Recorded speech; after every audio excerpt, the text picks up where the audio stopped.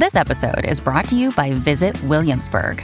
In Williamsburg, Virginia, there's never too much of a good thing. Whether you're a foodie, a golfer, a history buff, a shopaholic, an outdoor enthusiast, or a thrill seeker, you'll find what you came for here and more. So ask yourself, what is it you want? Discover Williamsburg and plan your trip at visitwilliamsburg.com. Hear that? Believe it or not, summer is just around the corner. Luckily, Armor All, America's most trusted auto appearance brand, has what your car needs to get that perfect summer shine. Plus, now through May 31st, we'll give you $5 for every $20 you spend on Armor All products. That means car wash pods, protectant, tire shine, you name it. Find out how to get your $5 rebate at armorall.com. Armor All, less work, more clean. Terms apply.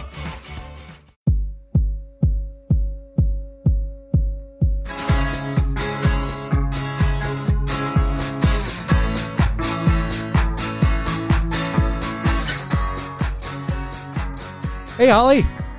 Hey, Dave. Well, welcome back to part 2 of our interview with BrownMark. On the What Difference Does It Make podcast. Yes, we were very fortunate to have him on What Difference Does It Make podcast.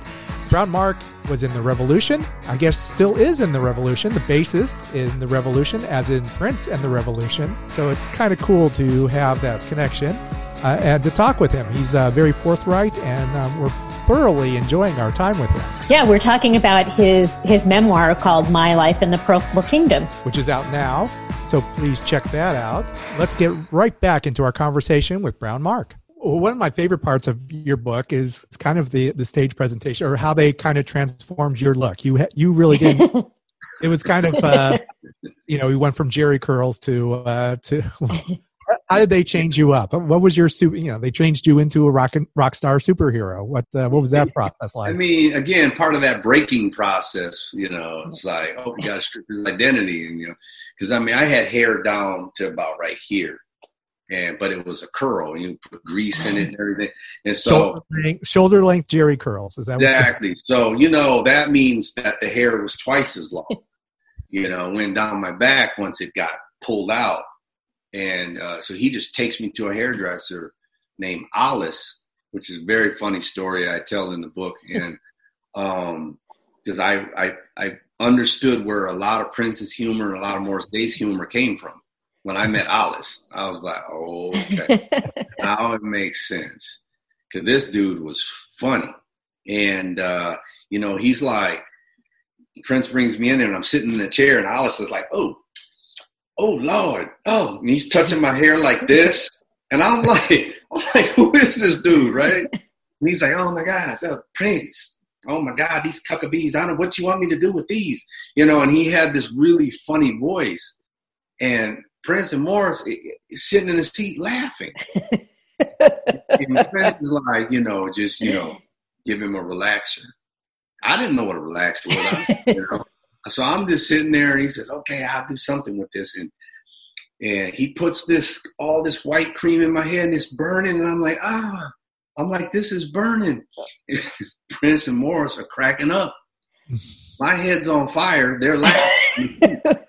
And then, so he takes me over to the bowl, and he rinses me off. And then, he's combing through my hair, and it's like, I look like a woman.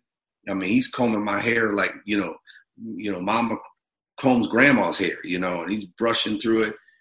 I mean, I was just like, oh, what am I going to do with this? Tie it in a ponytail? I mean, I didn't know what to do with it. And I go home.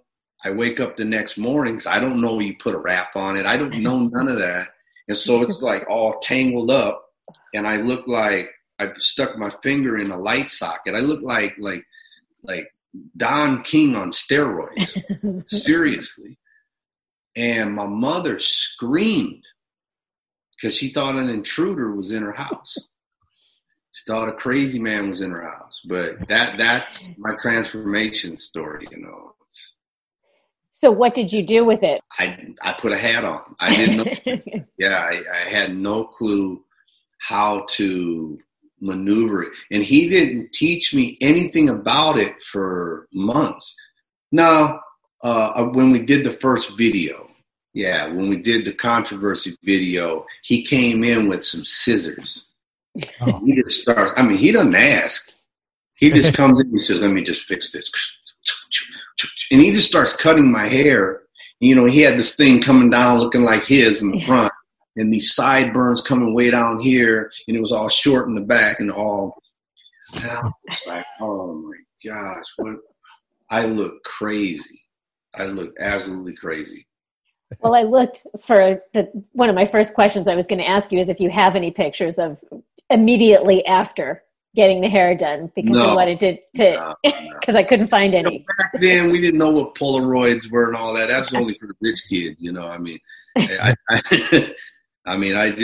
only have my memory, you know. So, well, we do have the controversy video, which is always fun. That was after the cut. There's a little bit of choreography to that. Is that just you watch what Prince is doing and you just kind of follow along, or was that choreographed at all? Just little steps? I was a dancer. I mean, I was a dance player. I never sat. And I remember he used to just ask me to make up little steps, you know, like, you know, for the most part, me, Dez, and Prince didn't do choreography. There was just little spurts here and there where we would do a little movement. But choreography really didn't start coming in until 1999. That's when it became a big thing. Because he realized, he's like, oh, he can dance and play. Because, you know, that's how I played. I entertained. I just wiggled a lot and did my thing. And he realized that, you know, that would look cool if the whole band would do these types of movements. He kind of gave me that job. He left it to me. And he said, you know, come up with some steps and show the guys. He'd come walking in the rehearsal. He says, what are you guys doing? Yeah. And then he would join in and he would say, so you're doing this? And he would join in. And then, of course, Prince would add Prince to it. And then it became a glorified thing. So. Did you get the actual title of choreographer? No. I didn't get any titles. Yeah. I just got the title of the bass player, you know. You know, he used to call me Cutie Pie. That used to make me feel a little uncomfortable. I was like, you know, why are you calling me Cutie Pie on stage? And all the dudes is looking at me like, yo, what's up, man? I'm like, hey. Hey. Back then, it was an uncomfortable thing because I didn't know anything about androgyny. I didn't know that lifestyle. I didn't know anything. I was very sheltered, you know. It was the times too. Yeah. But that's what you portrayed in your book is, you know, you're just kind of this naive kid. He's 19-year-old plucked from obscurity and thrown you into this whirlwind. Yeah. And you kind of learn as you go. That's it. Yeah. Learn as I go. But as my mom would say, you know, you give it 1,000%. It wasn't 100%. She said you give it 1,000%. Yeah. Like, okay, what does that mean? You know, but I got it. I understood what she was saying. Go above and beyond. Yeah. Was she the bird in your ear about the doubt when he was starting to treat you less than great? Was she aware before you? No. She only knew when I would tell her. I would tell her how he was as a person. And I remember when he met her for the first time. My mom was mean. She was mean. Didn't play no games with him. She didn't care. I don't care who you are. She's calling a little short that you ain't gonna come up in here. You know, my mother was just like that. She reminded me of Medea. You know, Tyler Perry. My mother didn't play no games. She didn't play. And Prince used to laugh all the time. He loved my mother because she was just like, she was to all my musician friends. She became mom to all of them. You know. Yeah. She seemed pretty tolerant, even though she was strict. She seemed pretty tolerant of all of them, all of the guys that you brought home. Absolutely, she understood us. Yeah. She understood how wild we were, how wild we became. She was actually your manager. Her and your friends, and your friend's mom were both the manager of Fantasy. That started? By default, they kind of just took the position. You know, I ruined her car. And so I became like the slave to my mother, driving her around everywhere. And so eventually, you know, she got a hold of my growth in the music industry. And then she just came in and took it over. The next thing I know, you have a gig next Saturday. I was like, what do you mean we have a gig next Saturday? Because you're going to be playing at the Nakarima Club. I was like, well, we already play in Nakarima Club. Yeah, but I'm taking charge. Now it's me and B. It was Beatrice. It's like, me and B are taking charge. It's like, it's okay. And so they got us a little more money. They were a little tougher. And so, I mean, it all worked out. I think everybody needs a Mama Vader. Yeah, exactly. Well, besides your love of music, you also apparently have a huge love of cars. Yes. First of all, tell me about your 1974 mustard yellow Malibu Classic. Well, after I destroyed my mother's car, I mean, completely totaled it. Yeah. Because illegally, I mean, I was driving illegally when I destroyed her car, but she never bought a new one. And I had earned her trust back, and I told her that I needed a vehicle. I needed to get around. And so she said, well, she taught me how to go buy a car. And she said, I'll co-sign for you if they need it. She didn't go with me. She just taught me what to do. I went into the dealership myself, and I purchased my first car. And they said, well, we're going to need a co-signer for you. And I was such a hustler. And then I had a job at the Pancake House. I mean, I had steady income. I had it all. Didn't know what credit was, didn't know what any of that was, but I knew that I had what I needed. And I went in there and I sold myself to the dealer, and they gave me the car and gave me the loan, and my mother came in and co-signed, whatever that meant at the time. You know, I don't know what that was, but I was like, oh, I get to drive this off the lot. Yeah. So here I am, a 16-year-old kid with a car. I was one of the only kids in the neighborhood, you know, that had a newer car. So you know me, I'm putting the rims on. I got curb feelers, and I got dice hanging down, killer stereo system. I mean, I totally decked this thing out. You know, I became one of the cool kids. So that was the first car. Yeah, that was my first one. And of course, you name all your bands after cars. You got that's true. Maserati. You had, what was it? The girl group was Mercedes. Mercedes. What are you driving now? What's your drive baby? Cadillac. I drive a Cadillac. I never thought I would be driving a Cadillac, you know. Look at you. Yeah, but you know what? I love them. Yeah, I drive the SUV, and it's just a great car. And when I took it for a test drive, I was like, you know what, okay, because I was an Acura man. I drove the Acuras, but then I went from Acura to Cadillac, so that's where I'm at right now. That still seems pretty toned down from what you had been driving. Oh, yeah. Hey, you know what? I learned in life that my manager used to always tell me, you got to stop buying these cars. I mean, I had Ferraris and fancy Jags, and, you know, and he said they're dead assets. And I never understood what that meant. And as I started losing money and losing dead assets, I realized, okay, they don't give you any money back, but yet they deteriorate and their value goes down. So I started to learn as I got older what that meant. Now I'm smart enough to realize that, yeah, I would love a two-seater. I love the new Corvettes, but I've owned 4 Corvettes. I already know what that's about and what it felt like. I don't need to buy another one. Yeah. You know, I need something that's practical and it works. Wow. Okay. That comes with age, for sure. Exactly. Damn, it sucks growing old and learning these things. I wanted to find out how you ended up in Atlanta. That's a long story, but the long story short, my sister has MS, and she wanted to move away from the Bay Area, but because of her insurance, she can only move into certain states that carried that particular insurance. Atlanta was one of the states. Mm-hmm. And so she was like, she came here to visit a couple of times. She said, yeah, I think I want to move to Atlanta. So I knew that I know how my sister is, and we're very close. We're like twins. And so I was like, you know, I need to always be close to her because of the MS, and, you know, and I don't want her to ever feel alone. So I said, okay, I'll move there too.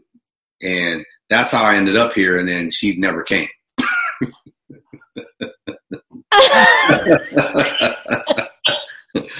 I was like, I want to wring your neck. you know. But yeah, I love her. She is like my partner, man, partner in crime. Ended up here, so I'm stuck here. Then I come here and I get divorced, and so now I'm really stuck. I'm just like, dang, can't get a break. Oh, well, it's a good place to be, though, Atlanta. I understand it's a good. Yeah, it's nice. It's a little slow for me, you know, but it's nice. It's nice. Yeah. I don't know how long I'll be here, but it's nice. I like it. And the music scene, how's the music scene there? The music scene is a little different. It's not what I thought it would be. It's more, you know, if you're in the trap and hip hop and, right. Yeah. you know, you could really do well here. For what I do, you know, it's a rougher go at it, you know, but I'm still working it. I'm working the scene. We'll see what happens. When you toured around the world, did you have a favorite city anywhere in the world where you're like, oh, these are the best audiences, or they were really into what we did? Well, I mean, there's cities that definitely had the better audiences. DC, no, I'm going to go first. Detroit. Detroit was incredible. You can't beat the Detroit Prince fan. They love. Yeah. Okay, there you go. Yeah. Man, Detroit was just on fire. And then, you know, I think his name was Mojo, the DJ.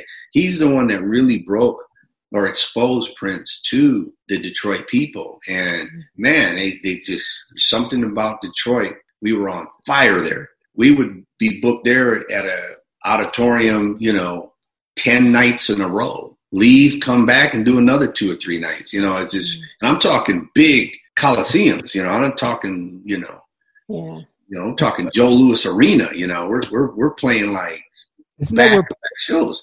Isn't that where Purple Rain the tour started there? Yeah, Joe Louis. Yeah, I remember when we were watching MTV, they had like, you know, that was, they had like his first, you know.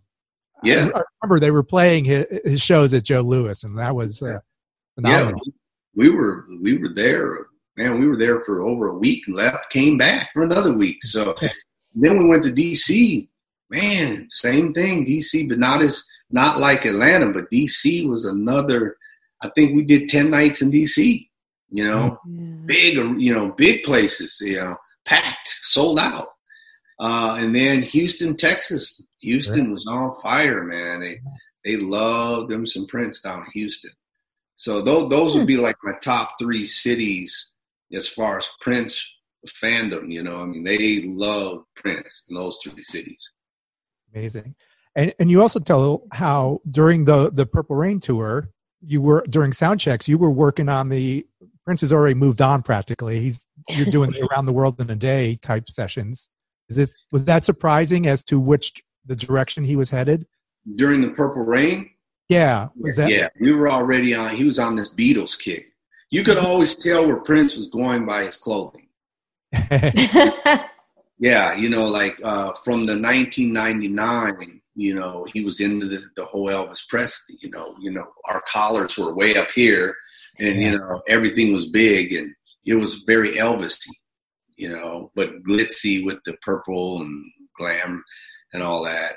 And then Purple Rain was, of course, about the movie.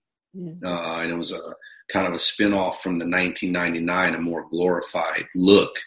But then all of a sudden he's got the bangs, short hair. And I'm like, dude, what are you doing? What are we getting into here? And, you know, next thing you know, he's trying to put me in hip huggers and bell bottoms. I'm like, dude, I ain't wearing hip huggers. And, you know, he tried to put me in hip huggers. I mean, like the ladies be wearing, where you know, with the little chain over my waistline. And I was like, dude, no, I'm not built like you, Prince. You can't put me in that. I'll be looking a little crazy out here. And so, you know, we were back and forth, and he did get me in them, but you know, they had a waistband, you know, but so that was this whole Beatles thing, you know, he was going for. Yeah. And then after that, when we did the Around the World in a Day, we were already now working on Parade. You know, so he was always about a year and a half in front of the next project. All right, we're going to stop it right here. We are still talking with BrownMark of the Revolution, as in Prince and the Revolution, and we will be right back. I'm Christy. And this is Josh. And we are The Mountains and the Sea. It's a podcast about Prince and his vast musical output. We look at each and every Prince album. And ancillary material like fashion, videos, related artists, B-sides, remixes, outtakes. We choose a high, the mountain, a low, the sea, and a time capsule. Yeah, those are her dumb rules, not mine. Josh is a Prince superfan and has been since long before I met him. That's right, and I pulled Christy over to the purple side with my wit and my charm. The music helped. Join us every other week, anywhere you get your podcasts, and happy purple listening, friends.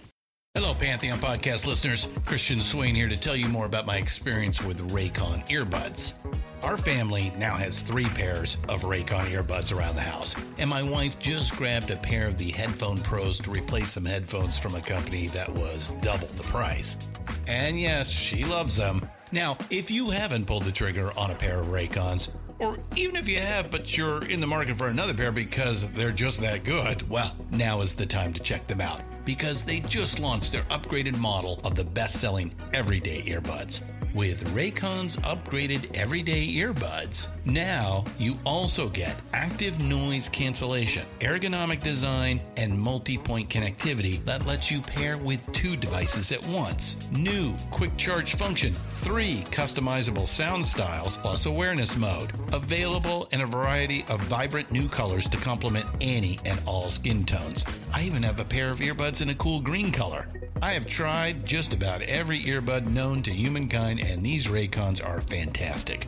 Seriously, if you've been wanting to check out Raycons, there truly is no better time. You're going to ask yourself why you didn't check them out sooner, and Raycon offers a 30-day happiness guarantee. So what are you waiting for? Go to buyraycon.com/Pantheon today to get 20% off your Raycon order, plus free shipping. That's right, you'll get 20% off and free shipping at buyraycon.com/Pantheon. buyraycon.com/Pantheon. The longest field goal ever attempted is 76 yards. The longest field goal ever missed? Also 76 yards. Why bring this up? Because knowing your limits matters, both when you're kicking a field goal and when you gamble. Betting more than you're comfortable with is like trying a 70-yard field goal. It probably won't go well. So set a limit when you gamble and stick to it. Want more helpful tips like this? Go to keepitfunohio.com for games, quizzes, and lots of ways to keep your gambling from getting out of hand.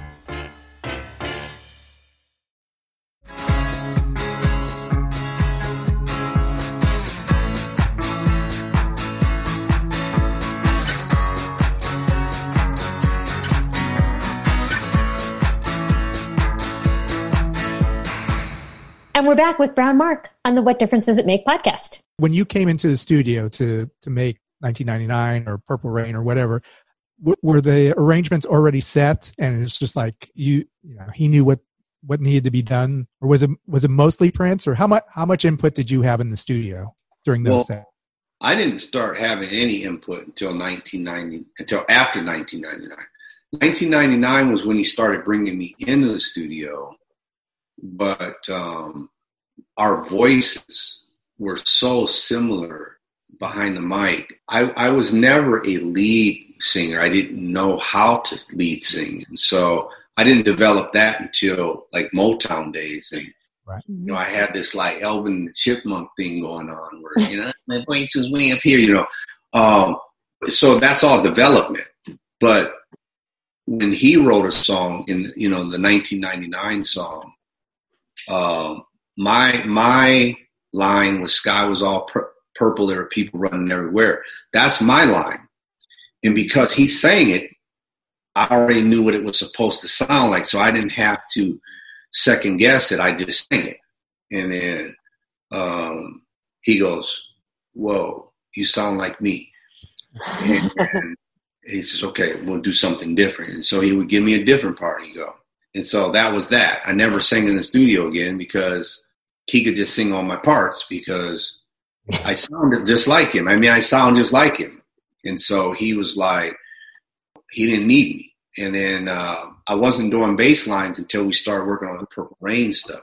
And so when Purple Rain came about, he pretty much gave me my freedom, because by then I was molded. I was what he wanted. He built the machine, and I knew exactly what he wanted all the time. So Computer Blue, he never said, okay, here's the bass line. No, he'd say, he'd come up with something, And so for me, it was really easy because I had that free reign. Gotcha. Yeah. Every once in a while, he'd bring a bass line to me, like Darling Nikki, I had to learn that. And there was couple of Lady Cab Driver, that was Prince. Mm-hmm. And then I had to relearn his style. So that was Prince on the bass on the album. Yeah. So there were certain songs that he did, but our styles were so similar at the time. Yeah. Visually too. Yeah. Was there a time where you felt like I should get song credit for this? Or, Absolutely. Okay. And all the time.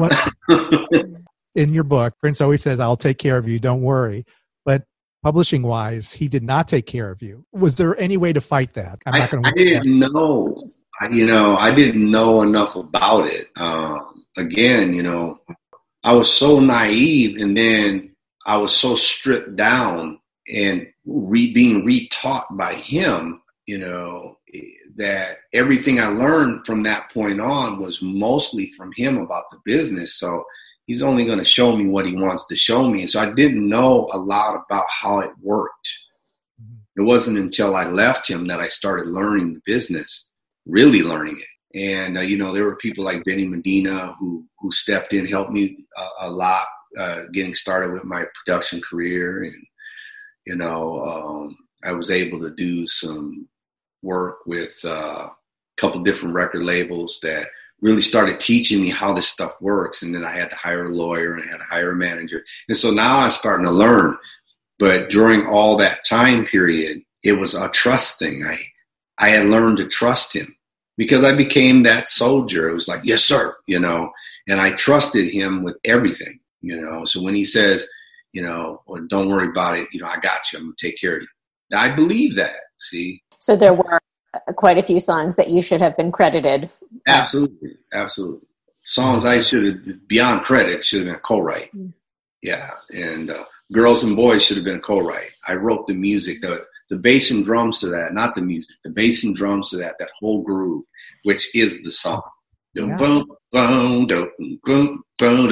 That's all me. I wrote that for Maserati, but I never got credit for that. Kiss, of course, everybody knows that story.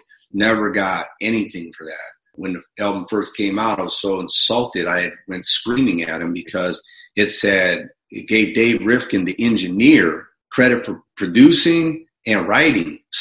And I was like, what? This is my groove. He didn't lift a single finger and play a single instrument. That was all my doing.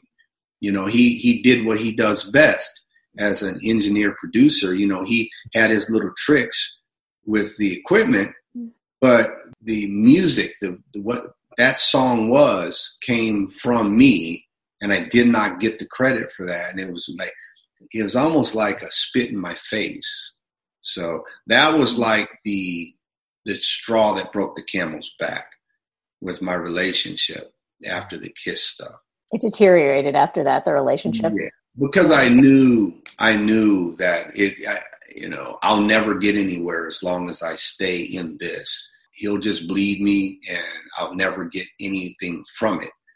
And I knew that was the mentality. I don't blame him. It's just when you're on top, that's how you stay on top. So I never blamed him for it. It's just I had to make a decision at that point. He's got to protect his brand. He's got to protect, the empire he built, and you can't have another general trying to rise to the top. He had chopped me down.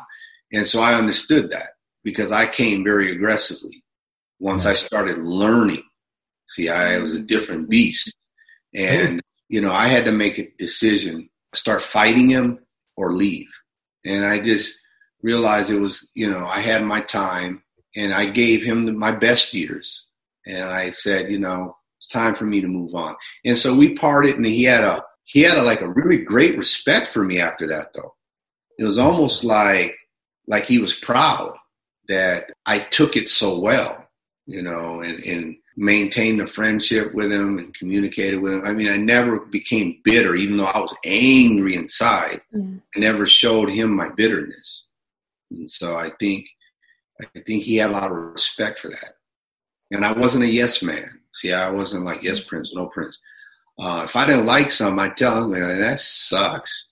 I was like, man, that's whack. You know, what do we, you know, no, that's weak, bro. We can't do that.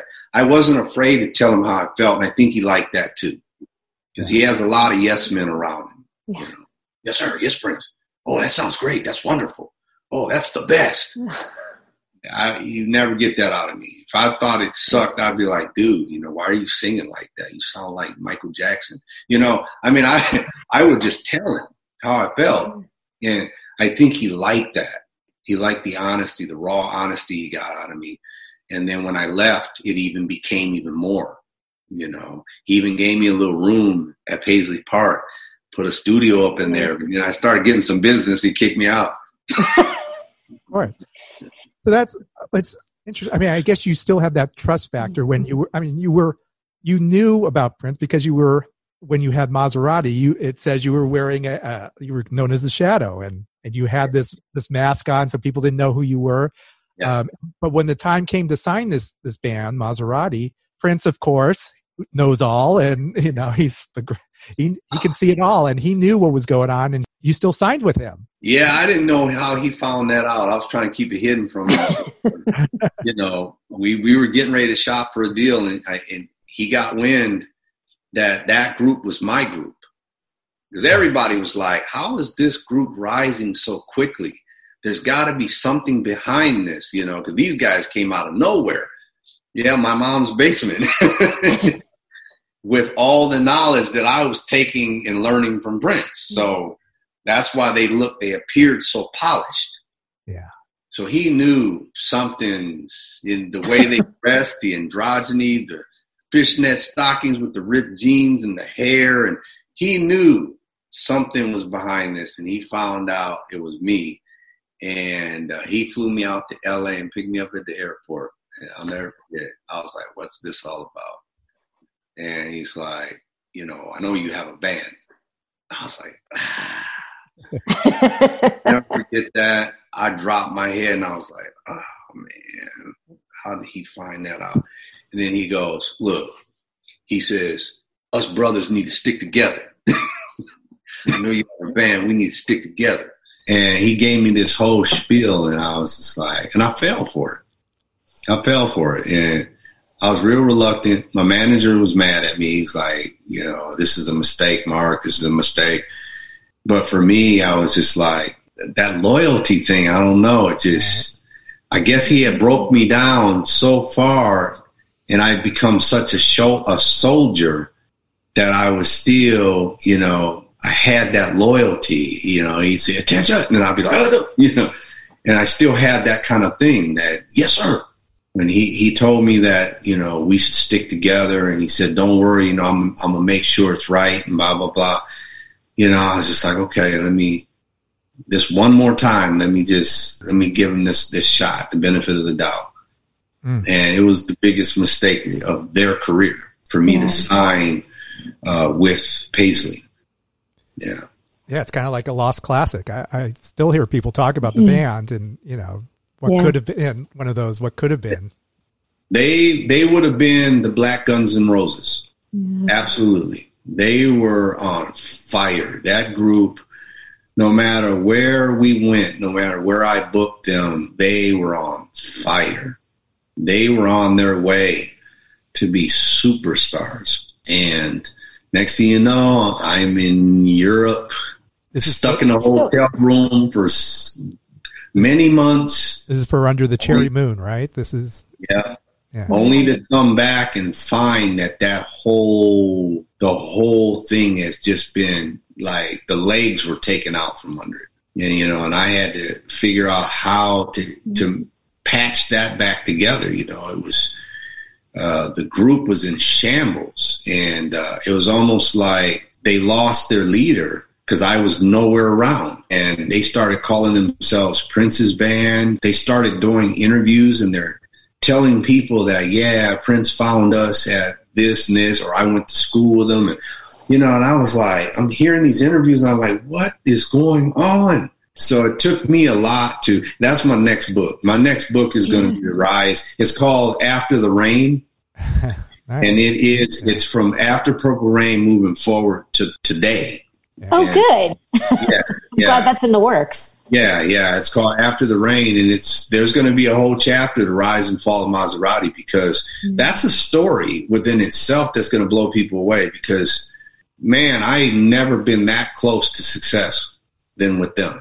I could just feel it. We were like right on the cusp. Prince kept you in Europe. I know I want our listeners to read the book, for more of the Maserati story, but he kept you in Europe away from the band intentionally. We had them in LA staying in hotel rooms at my expense. A bill being racked up, not only just the hotel bills, but the cartage fees, the studio fees, the limo rides, everything, the per diems. And all of this was racking up against me. I didn't even know they were there. And so a lot of stuff happened during that time period that I found out about. Not just with Maserati. I mean, some of my other groups too, man, just some real, just underhanded stuff, and I was like, wow, what is this a coup to destroy BrownMark? Because, and I'm not just talking about the Purple Cam. I mean, I was dealing with stuff. Yeah. I was putting out fires with all kinds of other things that I was doing. Giorgio Alentini, I don't know if a lot of people remember him, but, I financed this guy and moved him in my house and took him off the street. And next thing I know, he got a record spinning on the radio, and I'm driving down the street, and I'm like, wait, what just happened here? And so I started really quickly learning, crash course in how cutthroat this business is. Crash course for me. That was my wake-up call. So that's my next book. Yeah. I mean, be first in line. In your mind, was there a reason that Prince pulled the plug on Maserati? Well, Prince didn't pull the plug on them. But what happened was, I think it got to a point where it just didn't benefit him. And so he just let it go. He tried to do his thing, but they were loyal to me. Like he broke me, I broke them. Yeah. I broke them down. Their loyalty to me was solid. So he could not do what he wanted to do with them. So he tried to start taking them apart, try to form a group called with Tony Lamont, who later passed away. But he's trying to do a thing called the Cocoa Boys. And it was with one of my members and Mickey Free. And, he was just trying to dissect it and pull it apart because it wasn't working the way he wanted it to work. And when I got wind of it, I was on my last tour, Parade. The only thing I could do is try to support them from a distance. And drugs, alcohol, they lost their leader. I mean, they didn't have no direction, no support because I was not in the picture. And so they kind of just fell apart. They fell apart by the seam, I couldn't save it. I couldn't fix it. And I got blamed for years. I got blamed by those guys for a lot of the stuff that happened to them. But I wasn't even, I had nothing to do with it. It was their record label. It wasn't me. So it's the way it was. Learning experience. I guess you chalk it up to experience. And speaking of experience, so did you enjoy the book writing process? It's completely different, or is it different than creating a song? I loved it. It's my dad was a writer. He talked to me a little bit about writing and how it'll make you feel. My therapist, one of the ones that said, you need to, express yourself, write it down, talk about that stuff. Don't keep it inside you because it'll kill you, stress. So I started to let the stuff out. One thing I learned in life, it doesn't pay to be nice, but, but, in writing the book, I was able to really start re-exploring a lot of the pain that I was feeling. And I went in alcoholism and deep depression. So I fell off for many years because of a lot of the stuff that I was trying to endure and trying to cope with from a young age into manhood. And I didn't know how to process it. And so I started to write the book. Over a 15-year period, it was finally finished. He passed away. He knew I was writing it because I told him. Me and him had now mended a lot of our turbulent past, and we had become friends again. You know, I had let him know. He would fly me out to Paisley Park quite frequently when he was trying to put together new bands and stuff, you know. And so he would fly me out. But me and him got to have a lot of deep conversation. And, you know, one of the things that, you know, I never got to talk to him about was how I felt about how he treated me back in the day. And that was the next thing next time I saw him, that's where I was going to go. And I never got that opportunity. So writing the book has to help that process too. I would imagine writing this book has to. That was, what is it? Cathartic. You know, it was like, okay. Now I'm feeling better. You know, stuff is coming out and I'm like, I'm typing around. And it was a job for the editors, you know, because when her name was Carmen Hoover, and she started editing, and she wanted to bring my voice back to the story because I had some other people working on the book, and it kind of lost that edge, that rawness. And so Carmen was helping bring it back, and she knew me back in the day. So she could feel a lot of the anger, you know, in the book. And, you know, so there was certain things she was like, I think you should leave that out because of this. And so she was able to really make it to where it's readable and not just a lot of emotions, you know. Right. She was able to like really bring it into that story form to where it was understandable. Your tone is very respectful in the book.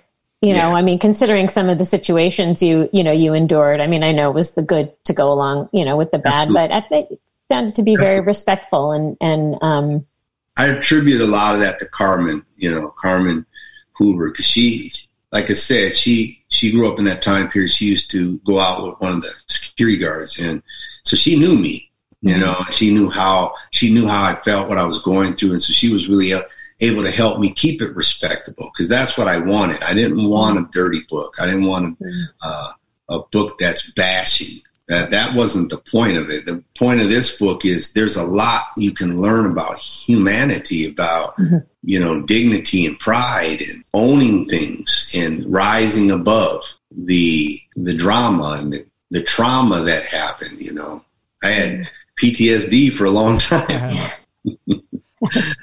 Wake up in the middle of the night, B flat. Oh.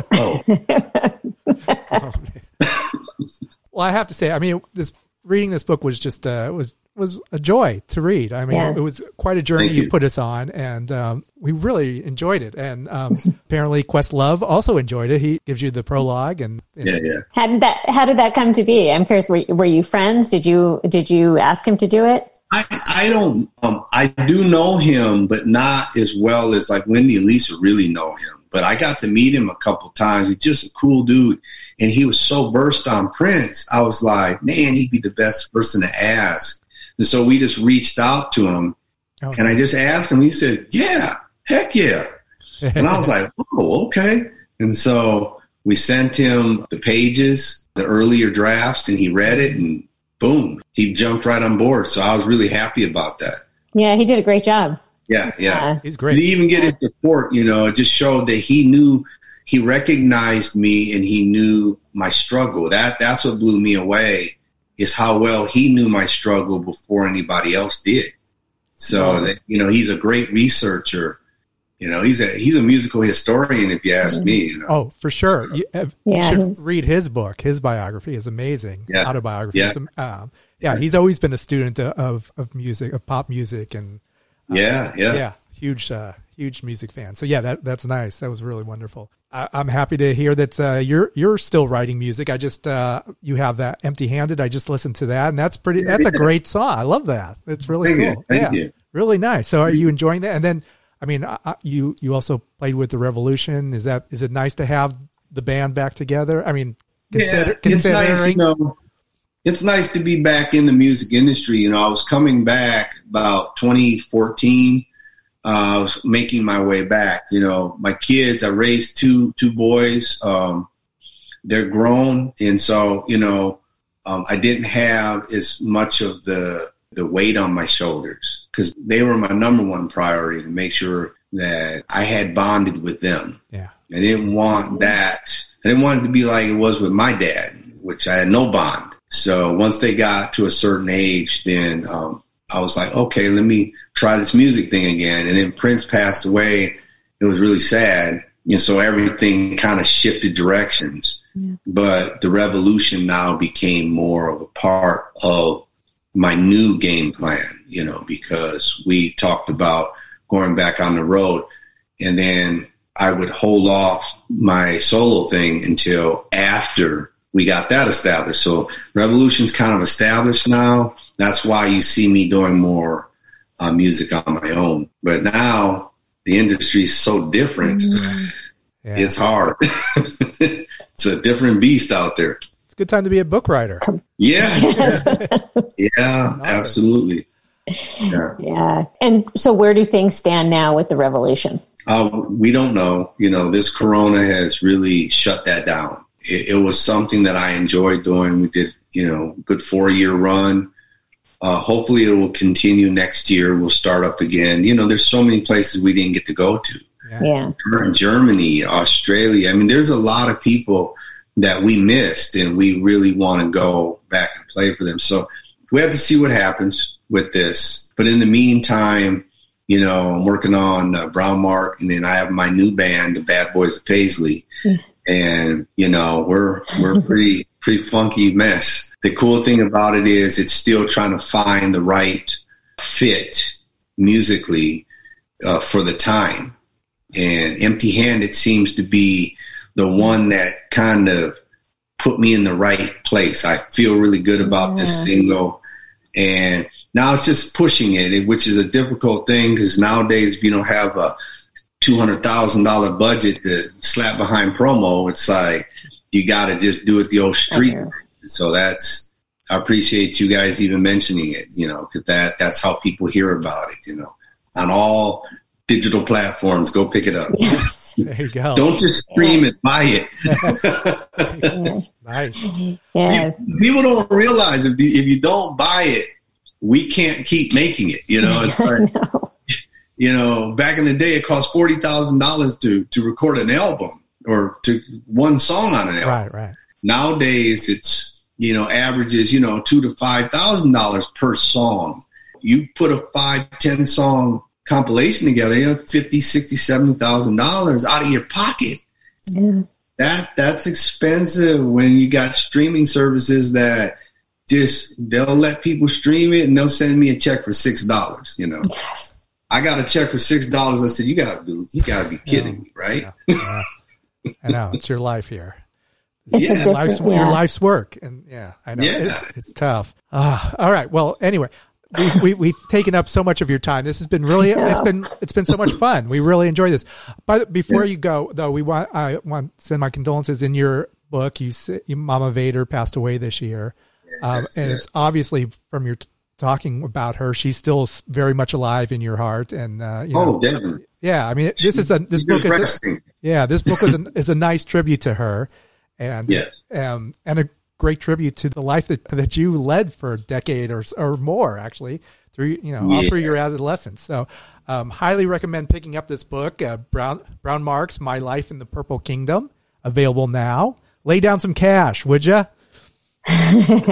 It'll be worth your while for sure. Yeah. It was a great read. Support local artists. That's all I can say. There you go. I 100%, 1000% agree. You put 1000% into this book. So Thank you. Do this. Thank you so much. This was so much fun. We really loved it.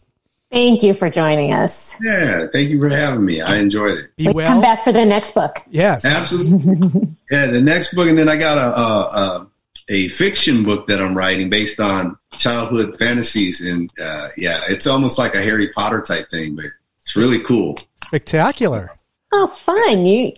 Wow. I know. He's got it Second. It's almost like the Sandlot kids, you know what I mean? You know, or the Rat Pack, or what do they call them? Brat Pack. I mean, it's a really cool concept for a story, and it's based on a true story, but it's pretty awesome.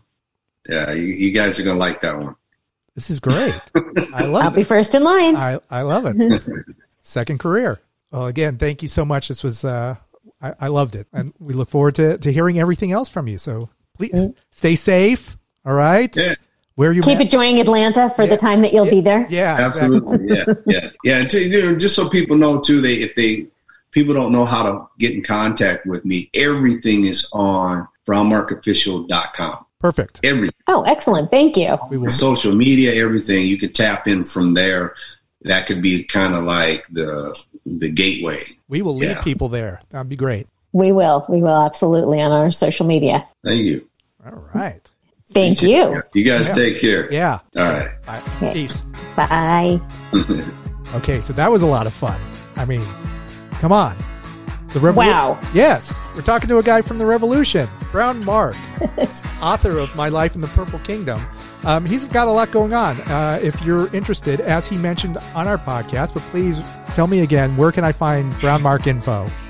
You can find anything on BrownMark, including, links for the book, and you can check out his new music at BrownMarkOfficial.com. And you can also check out everything about What Difference Does It Make, the podcast, at WDDIMpodcast.com.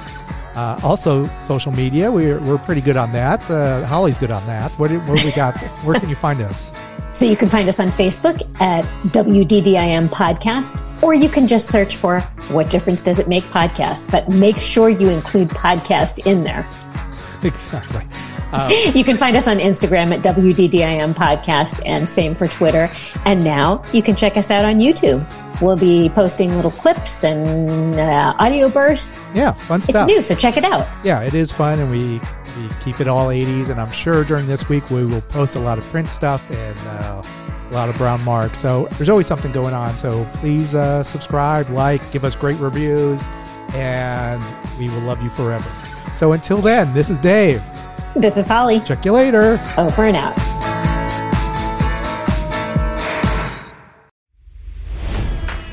It's NFL draft season, and that means it's time to start thinking about fantasy football. FantasyPoints.com features industry-leading experts and prognosticators using proprietary hand-charted data to help you score more fantasy points. FantasyPoints.com is the place to go for whatever kind of fantasy football you play. Whether you play fantasy football, daily fantasy sports, or do a little bit of everything, Fantasy Points has the meticulously researched content to guide you to victory. And why wait for the fall? Fantasy Points also covers the new spring football league, the UFL. Join the guru, John Hansen, Scott Barrett, Joe Dolan, and other massive names in the fantasy football universe with an exclusive offer. Use code Pantheon for 15% off any Fantasy Points package, including the all-in package, with access to every article, tool, and data nugget that Fantasy Points has to offer. That's FantasyPoints.com and code Pantheon for 15% off at Fantasy Points. FantasyPoints.com, code Pantheon. Score more fantasy points.